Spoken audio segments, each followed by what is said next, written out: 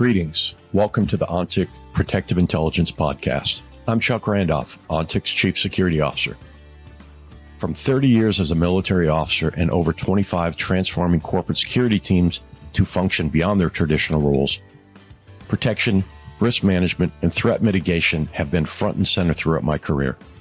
This podcast series will explore the turbulent world of risk, security, and protective strategies through conversations with leaders and innovators in the field.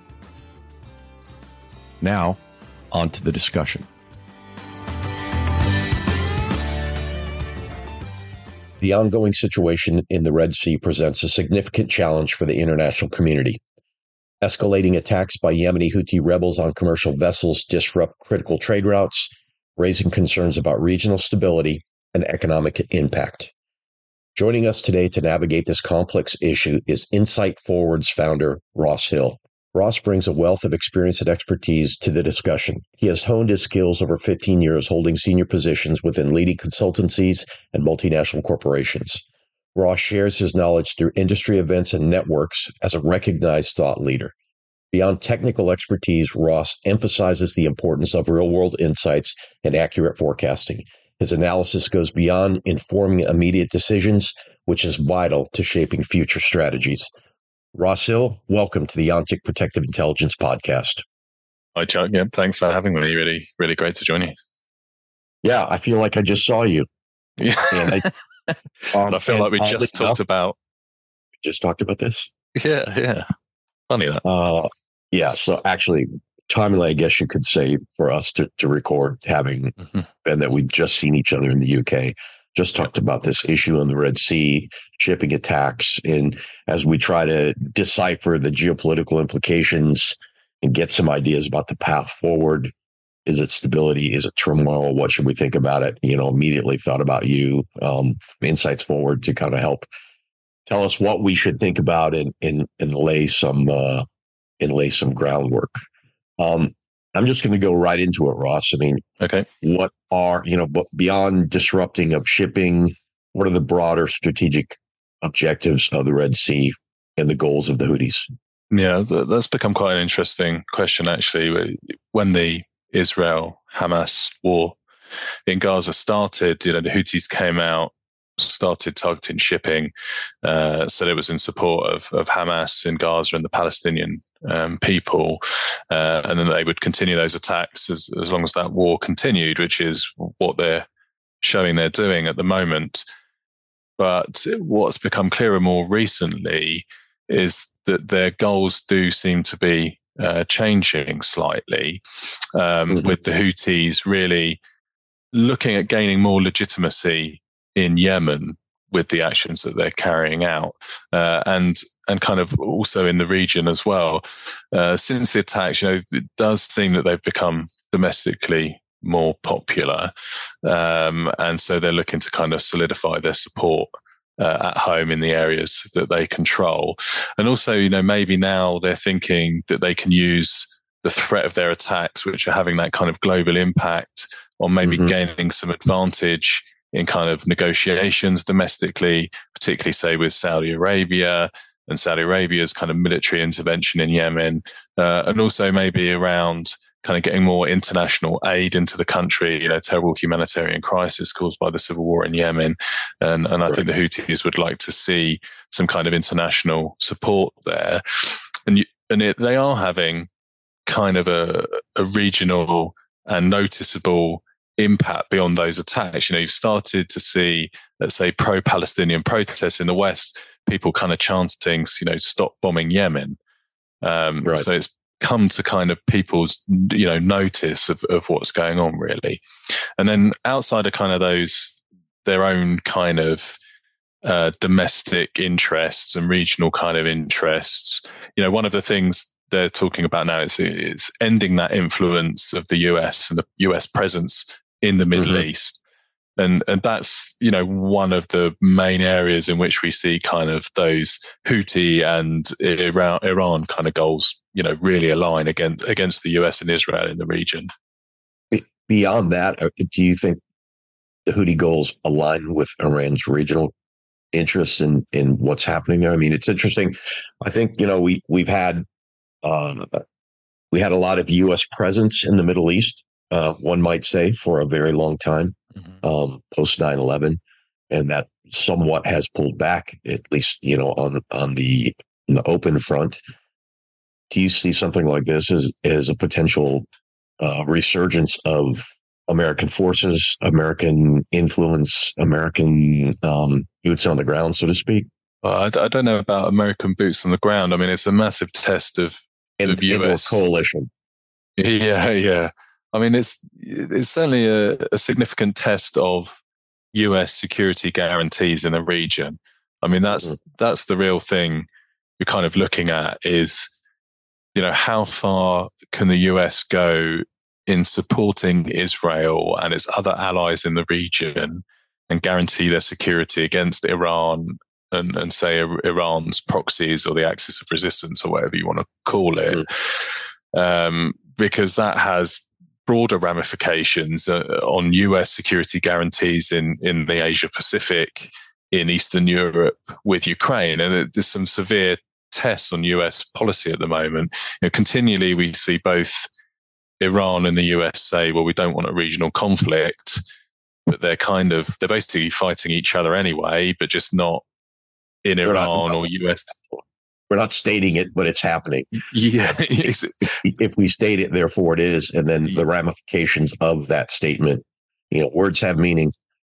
And those meanings have second and third orders of effect for sure. Exactly. So it's sort of like it's a careful sort of tightrope that's being walked at the moment on both sides of, how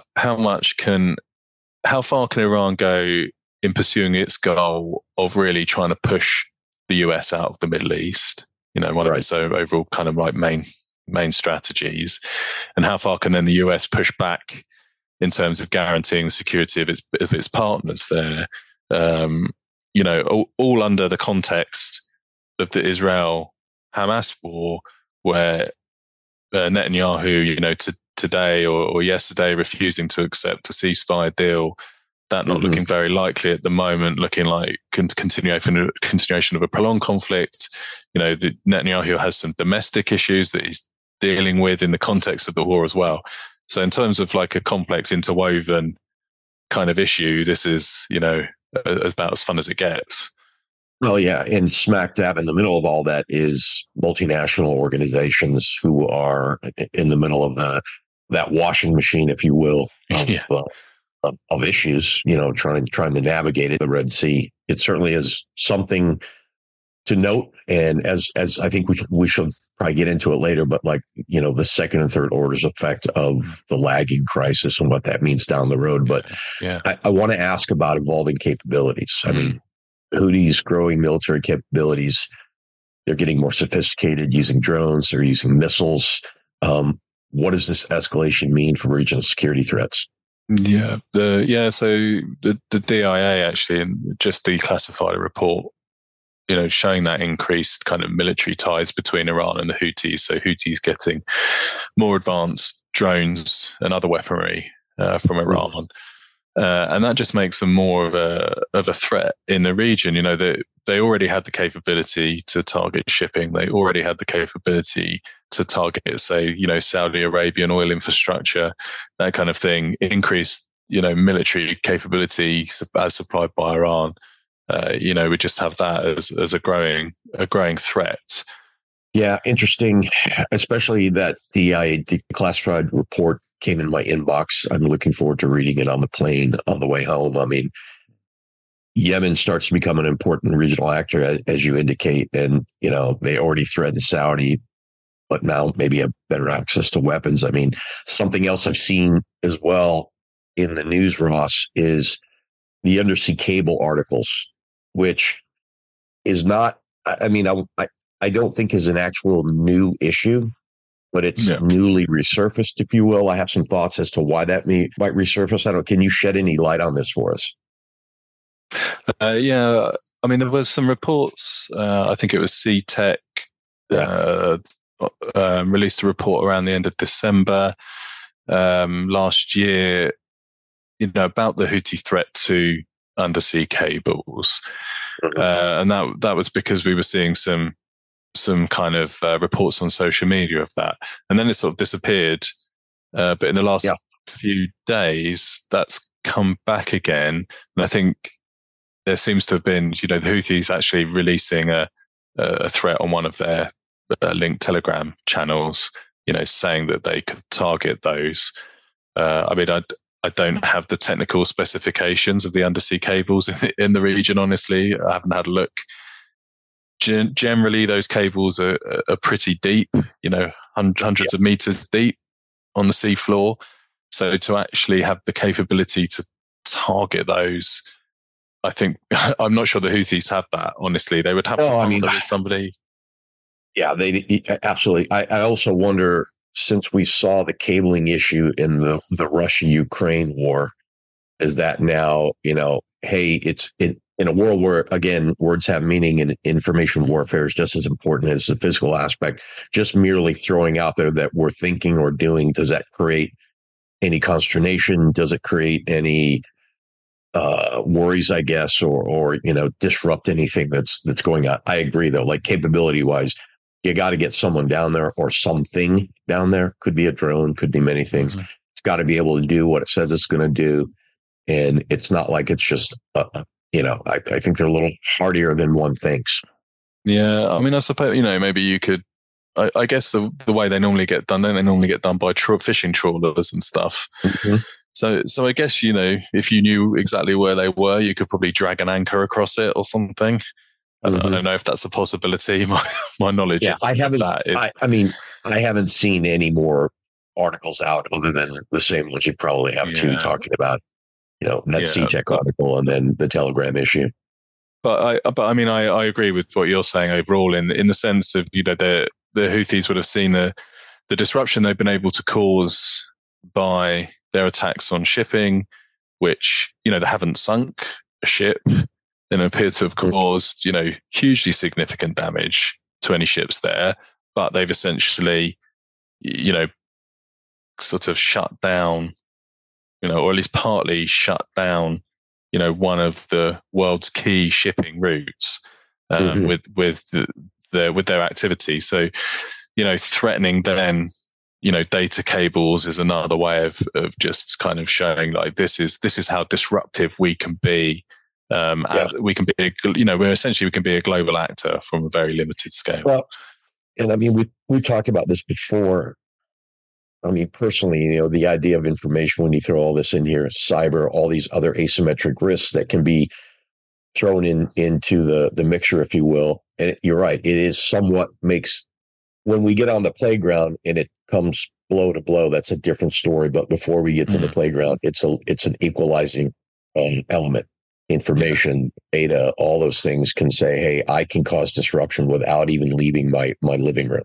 Yeah. Absolutely. I mean, the days of warfare as, organized battalions on battlefields only are sort of long gone, aren't they? We're in this constant state of conflict, essentially. Well, and I think there's something interesting in this as well in terms of shaping the environment. There's an old saying in information operations that phase 0 is shaping, and everything is phase 0. So you're constantly shaping as well. Look, I'm a regional player here.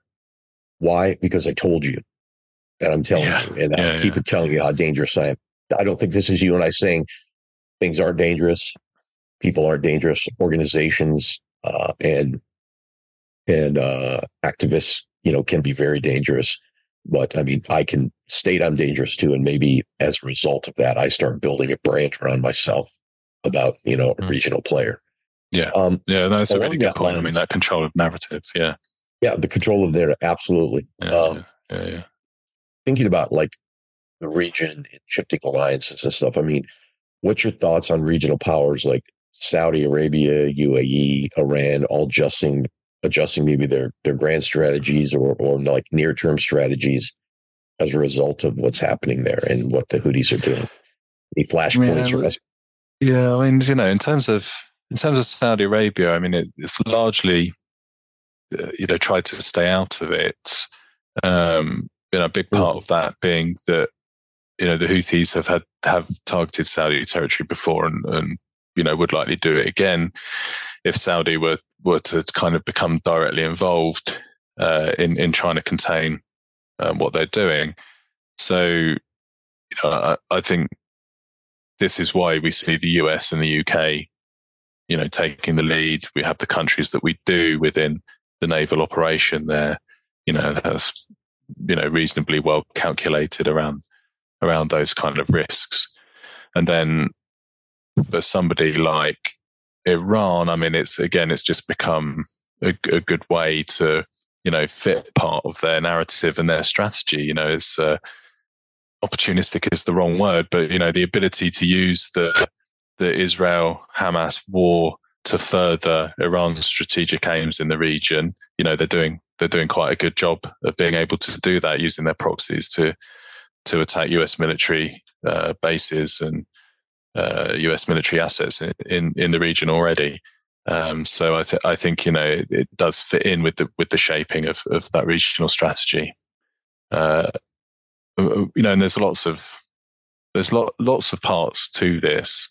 And one of the things we've been looking at recently are kind of what's China's involvement likely to be. China typically stays directly out of it. Directly out of it, but indirectly, I'm sure there's a lot of back channel discussions like, hey, this ship is flagged. Yeah. No, we would prefer you not mess with that. But I've even heard there's been some missteps around that as well. Yeah, and China is having some definite economic difficulties in terms of kind of an economic recovery at the moment. And so the disruption to shipping, which one of the main routes from Asia, or to and from Asia, and so Chinese ships now having to travel further, or ships going to China traveling much further. So that increases prices for China. Potentially fueling inflation in China. Well, that's sort of not so much of an issue because of China's sort of deflationary pressures at the moment. But the economy is really suffering in China at the moment, and anything that harms their kind of trade is not really very good. And we have seen some reports of Chinese officials apparently urging Iran to pressure the Houthis to kind of curb their attacks. But then, you do have to somewhat consider, does Iran have a full grip on the group to make them stop completely? I honestly don't know.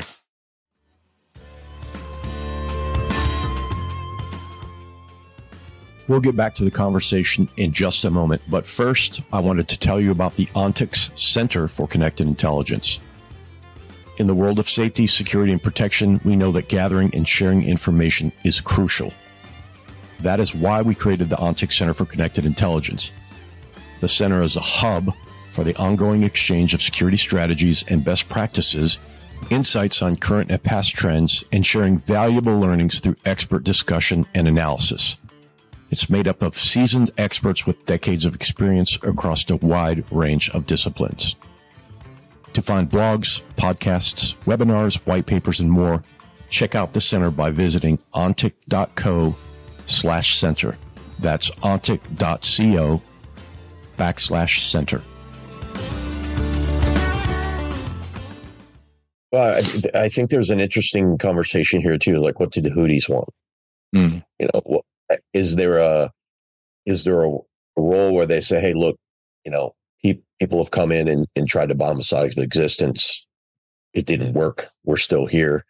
Now maybe there's a moment where there's galvanized leadership and it says maybe we are something. Maybe we step forward. Maybe we're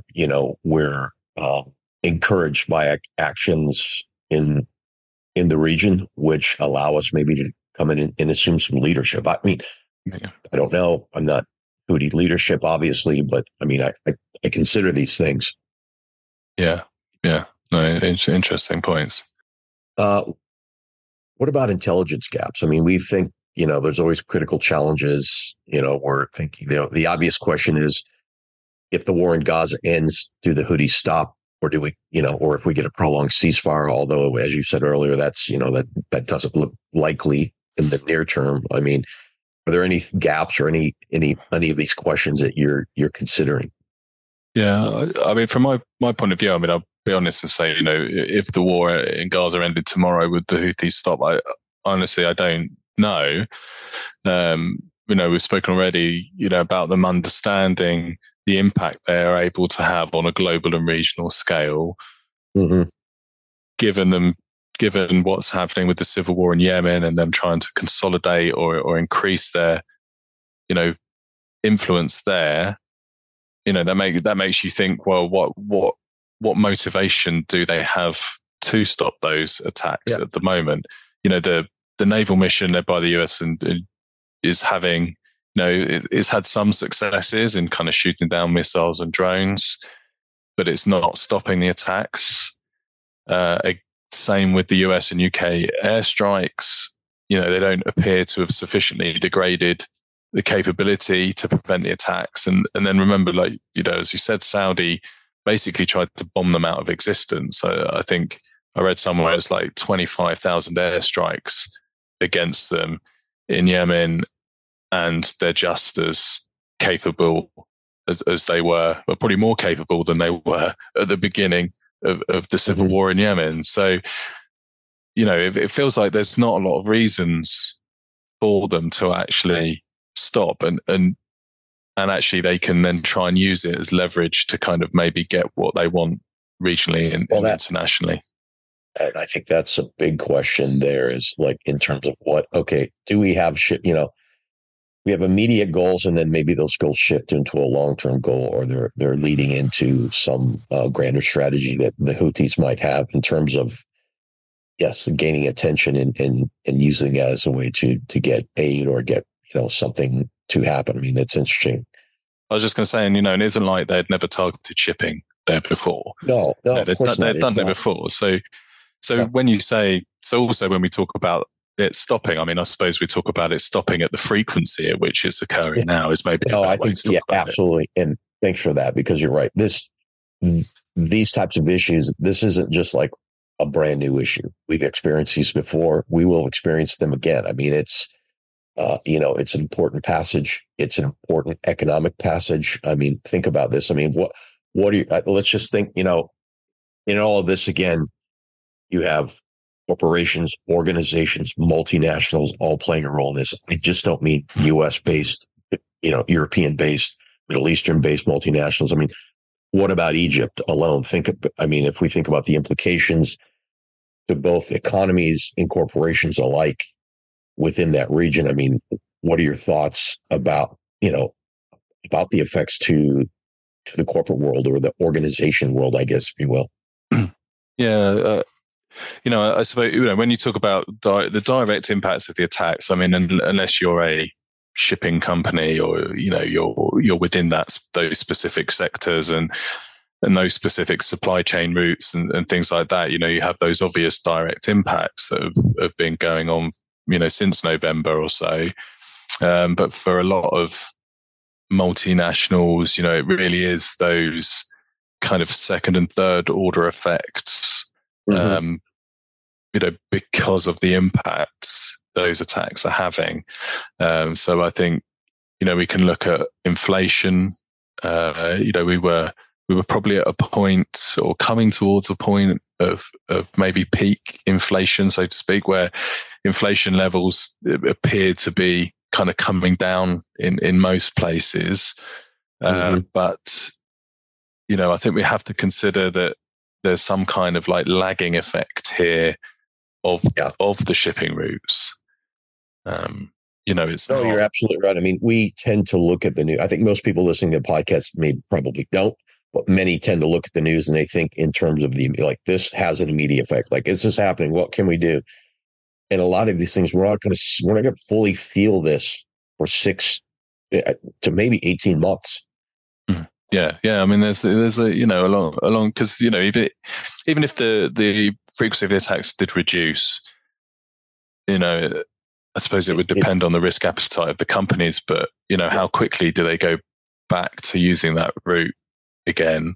Maybe that depends on kind of the security guarantees. Do we carry on with the naval mission in the region, and there's a lot of kind of like implications there for a kind of like that sort of return to, normality, so to speak, and how long that takes. And then, does this impact, prices in the longer term when countries and regions are trying to reduce, interest rates, because of inflationary pressures. So, that's a big sort of thing to be looking at. Well, and if you scale it up, I mean, look, this is a year of elections around the world. Elections mean politicians, discussions, policy discussions, potential policy shifts, and in the midst of all this, you have multiple crises going on around the world.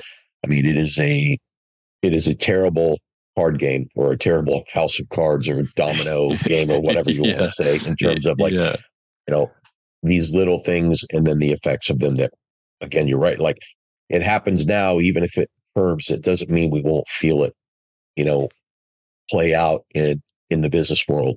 We won't, we'll continue to hear about this on Bloomberg, CNBC, Wall Street Journal, all those other places, as we see rates and things rise as a result of, shipping issues.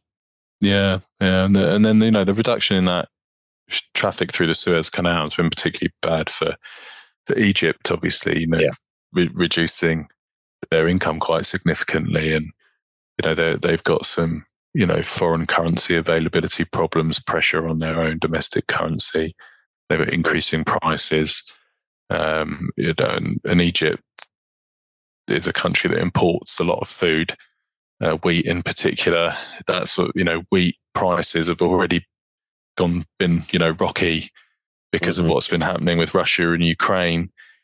And so this is, a real negative indicator for Egypt, really, for domestic unrest, I think, if they can't stabilize. In the conversation we had at dinner a couple of weeks ago around this, kind of started around, you and I are people that review the Arab Spring. And one of the factors that you pointed out years ago around that was around some food issues and food crisis. And we see that again. I don't think this is you and I saying Arab Spring 2.0 by any means, but I mean, just the long-term implications, like the smallest things have combined, end up having a large effect. Absolutely. Yeah. Ross, one of the things I am always like, triggers, indicators, signposts, forecasting. I don't like to use the word prediction. I got that from you. We like to forecast. I mean, what are the triggers and indicators that you're looking at, that you might share, that you're looking at for customers and clients? I mean, what should people be thinking about here? Well, I think a vessel being sunk in the Red Sea, I think that would certainly be something to look out for. We haven't seen anything to be damaged, commercial vessel being damaged that badly yet.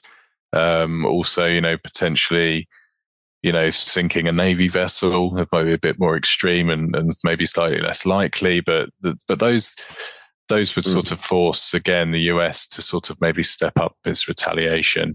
And especially now where we're seeing those DIA reports of increased, advanced Iranian weaponry, it becomes a thing of like, it becomes this sort of pathway to, at what point does the US have to kind of like more specifically start targeting Iran in the region? And, if we ended up with kind of, I don't know, more US casualties from, Iranian proxy attacks, or, Houthis kind of expand attacks beyond shipping, start to kind of look at US military assets in the region as well. Maybe look at Saudi, the UAE, that kind of thing. If we started seeing an expansion of that activity, I think, they're the kind of things we'd be looking at in terms of an escalation. Yeah, that's great. And I appreciate that, because oftentimes in these things, as you and I have done many times in the past, like, great, these are happening. How do we figure out what the monitoring, like, what do we monitor for? What do we monitor against? How do we, because at some point you need to go to a decision maker or somebody up the chain who wants to understand, like, how are we affected? What should we be thinking about? So I appreciate you taking time and going through this with us. Yeah, I mean, there's that big thing, isn't there, of when you're in an organization, we're working with clients. I mean, doing that. So what? So what to the client from all this? There's some of those broader indicators that I've given. That's fine, but it's like, how do you understand what your organization or your client's operations are in the region, and how they might be impacted is really kind of where you want to go next on those. Yeah, for sure. I mean, always when you see the issue, you do have to ask, so what to us? Yeah. But then but I believe sometimes you have to drill down on that as well, like, so what to us, and then click down a couple so what's, because there could be some devil in the details that you're unaware of. What is your supply chain? Hey, I make action figures. Great. Where does your supply chain come through? Where are the places in this that you might be able to look and predict, issues? Could be an increase in joints for your action figure. It could be an increase in, where the plastic comes from or whatnot. But I always appreciate your tutelage when we have a cacophony of issues to deal with. Yeah. Ross, I know Insight Forward does the Pestle and Mortar, which I think is an amazing newsletter. Tell us a little bit about that and also how people can subscribe and find that. So actually we're quite active, particularly on our LinkedIn page. We provide very active. Yeah, we like to post on there. We do a lot of what we think are good intelligence requirements that we should be asking. We post those just to try and kind of get the conversation going about, okay, what are the key questions to ask about these kinds of, risks or threats we're facing. We do a lot of reading lists, recommended reading or suggested reading, and then the odd short article. And Pestle and Mortar is our kind of weekly newsletter, summarizing some of what we think the key geopolitical developments are. Globally, you can get it on our website, or you can sign up and get it by email. And I would say the intelligence requirements that you guys put out in terms of like those infographics. I know I'm dating myself with that word, but I think is important and vital, because a lot of people, I think that becomes a problem area for them. How do I start? So I appreciate that you and the team are putting those out to say, hey, look, here you go. If you don't know where to start, we'll help you. And that's, of course, that's free of use. So I think anyone listening, you can find Ross out on LinkedIn and follow the Pestle and Mortar and all. I mean, I have the latest one, I think about Chinese population, again, downloaded for my plane flight home tonight. So I appreciate that. Yeah, populations that's a really interesting thing, because that'd be another whole podcast. Oh, I know. And if we only had an hour plus podcast, we would dig into these things so much more, my friend. Ross, I really appreciate you taking time to kind of walk us through a complex issue and what we should think about with this crisis in the Red Sea and the implications to organizations. I really appreciate it, mate. No, thanks, Chuck. I really enjoyed being on, and hope to join you again soon.